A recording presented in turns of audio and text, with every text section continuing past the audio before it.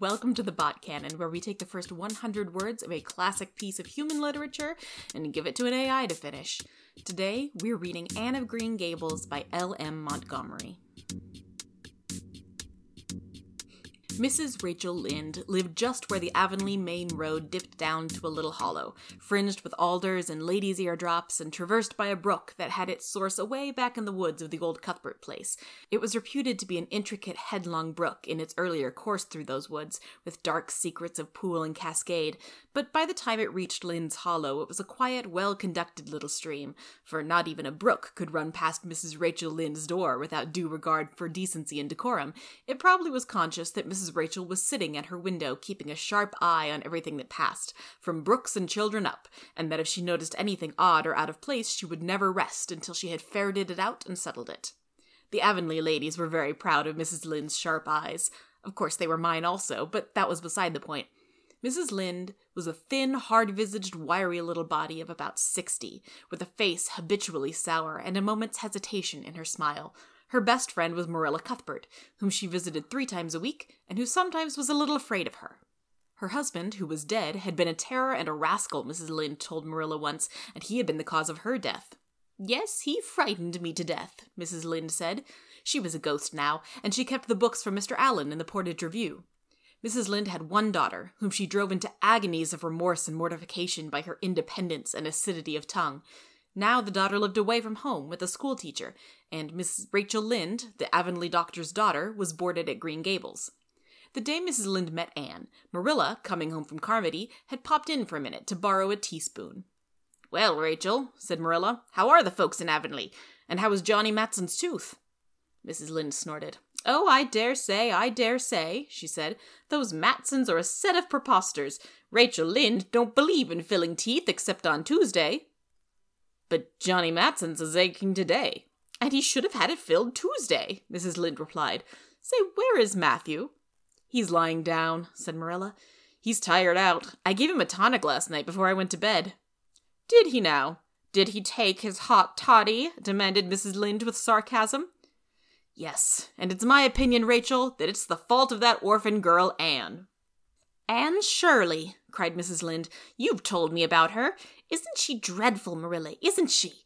I suppose Marilla Cuthbert thinks Anne Shirley has the most lovely face she ever saw, and she knows the best and sweetest little girl in all the world. Well, I suppose it all amounts to much the same thing," she added with sarcastic bitterness. Just at that moment, Anne came downstairs, followed by Mrs. Lynde's favorite cat. "Oh, you pretty little witch," cried Mrs. Lynde. "You've caught my pet." "What's the matter? What's the row?" demanded Anne. "Can't a lady have a cat?" "A lady may have anything she chooses," retorted Mrs. Rachel, "but if she has a cat, she must look out for squalls." Anne picked up Mrs. Lynde's cat and held it out of reach. "Don't you dare," she said, "you little cat stealer. My word. Rachel Lynde, I'll not let that cat go. It's going to break my heart if you take it away." "Well, it's your own fault," retorted Mrs. Lynde. "Cats always land on their feet, but you're always catching them on the way down. I'm surprised at you, Anne Shirley. You ought to be ashamed of yourself. What has Matthew been telling you about me?" "Nothing." "Nothing, indeed. I suppose he told you that when I was alive I nursed him through whooping cough and measles, and stood by him when all the neighbors deserted him. Well, he didn't. Not Matthew," she added vindictively. "He's never told anybody but Marilla Cuthbert how his mother nursed him when he was a baby." Anne gasped. "You are Matthew's mother?" she exclaimed. "I am Matthew's mother," Mrs. Rachel returned, "and I'll thank you to remember that, Miss Anne Shirley." Oh, I didn't mean, stammered Anne, flushing guiltily. Mrs. Lynde sniffed. "Young people don't have any respect for mothers anymore," she said, and stalked out of the room. Anne was horrified. "It wasn't that I didn't respect you," she said, rather tremblingly. "I thought you was Mrs. Lynde's mother, and I never thought... Miss Cuthbert told me you had nursed Matthew, and I thought..." Flounced out of the room, followed by the cat, which Anne still held. A few days later, Mrs. Lynde and Marilla were talking in Marilla's kitchen. Dr. Spencer, Marilla's family physician, had called upon Mrs. Lynde. Being dead, she couldn't get sick, but Dr. Spencer wanted to observe her all the same. He was amazed that she showed no signs of decay. "It is very curious," he observed. "Normally, dead people decay, but Mrs. Lynde is perfectly preserved. Her hair has not fallen out, her skin is as smooth as a girl's, and strangest of all, she has perfectly good teeth." Her teeth are naturally good, said Marilla. Mrs. Lynde smiled, revealing her perfect teeth. They were naturally good, she agreed, but I filled them Tuesday. For a few moments, no one spoke.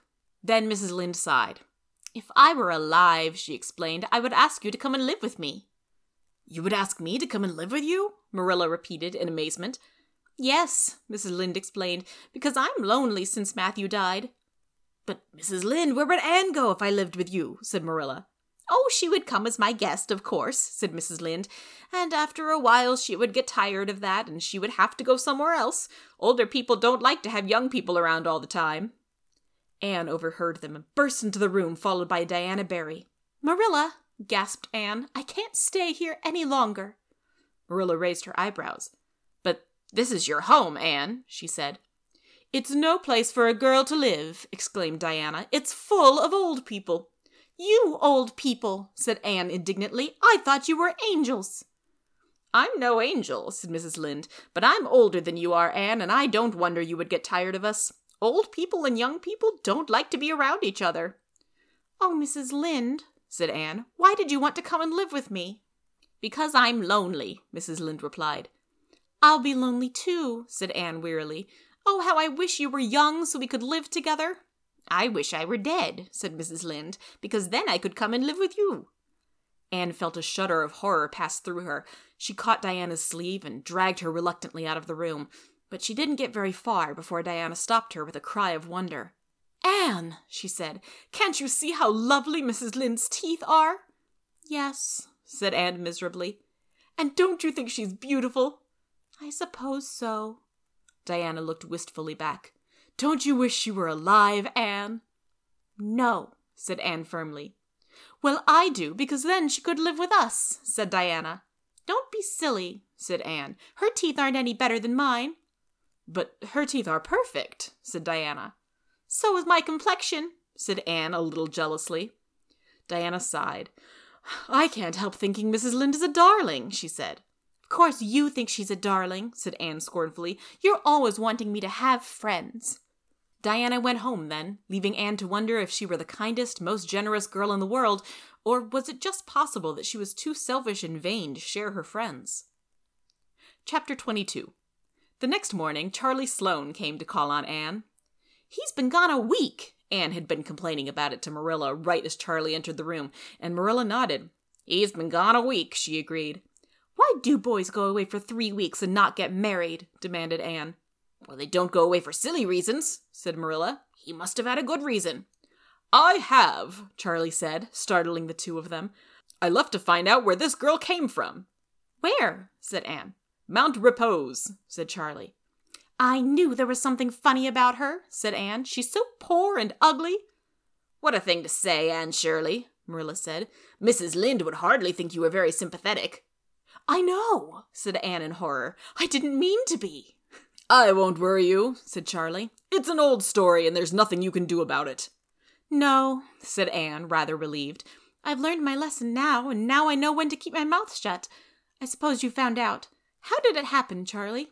Mrs. Lynde, said Charlie solemnly, was left at the altar. She's never really been a Mrs., and then she died when Johnny was still a baby, and old Mr. Pendleton and his wife were left with Johnny and her 2 other children. Poor Mrs. Lynde, said Anne. But why did she want to leave her home and come live with me and Diana? Because she thinks you two are swell, said Charlie. Then she's as blind as Grandpa, said Anne. She isn't blind, said Charlie. She sees just as well as I do. Anne Shirley, said Marilla, what a rude thing to say. I'm sorry, said Anne, but Charlie's very annoying. Charlie only laughed. I think Mrs. Lynde is lovely, he said loyally. So do I, said Anne, only she's so silly. Why? Said Charlie. You mustn't think she's silly just because she doesn't think the same way you do. But I always do think the way I do, said Anne. Not always, said Charlie. I've known you change sometimes. Mrs. Lynde overheard all of this from the other room and felt hurt. She could not understand why Anne should talk like that about her. She supposed it was because Anne was disappointed because she and Charlie would not be married. Anne probably thought Mrs. Lynde was trying to steal Charlie away from her. I'm sorry, Mrs. Lynde. Anne appeared in front of her. I shouldn't have said all that. Mrs. Lynde hung her head sadly. No, Anne Shirley, you have a right to feel all that. Nobody wants to spend time with me because I'm poor and silly and old. You aren't old, said Anne. You might be old, but you're not. Anne's words made Mrs. Lynde feel much better about herself. Thank you, Anne Shirley, she said. You're very good to me. And Anne and Mrs. Lynde both knew that was the way it should be. If you have a suggestion for a book or would like to be a guest reader on a future podcast, please email us at thebotcannon@gmail.com or tweet at us at thebotcannon.